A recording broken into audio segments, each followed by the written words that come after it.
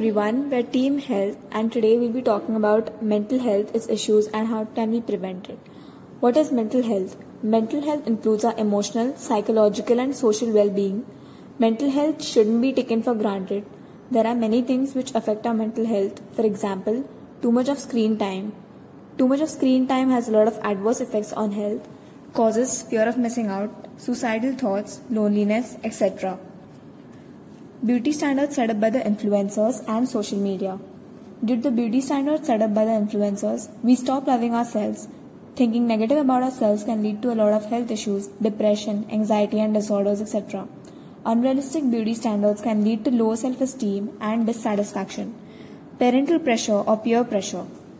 Parental pressure is emotional stress parents impose upon their children and is often related to academic performance, sports or other extracurricular activities, friendships or relationships, etc.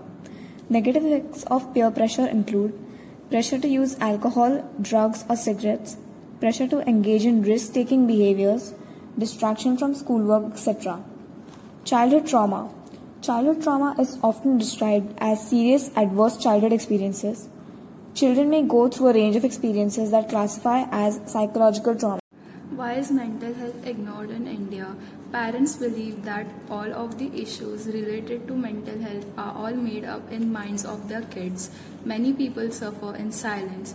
Due to financial issues, some people aren't able to go to therapy.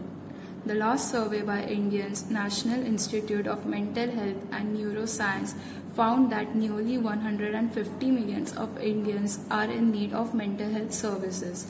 But fewer than 30 million are seeking care. During the COVID pandemic, there has been a marked rise in mental health issues globally. How can you prevent mental health issues? You can talk about your feelings either to your family or friends. Get enough sleep, eat well, don't skip your meals. Stay fit and active. Exercise at least 30 minutes a day. Do whatever you love and meditate.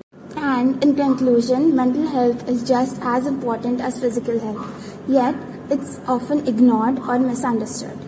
Part of the reason for this is because mental illness can be harder to see than physical illness.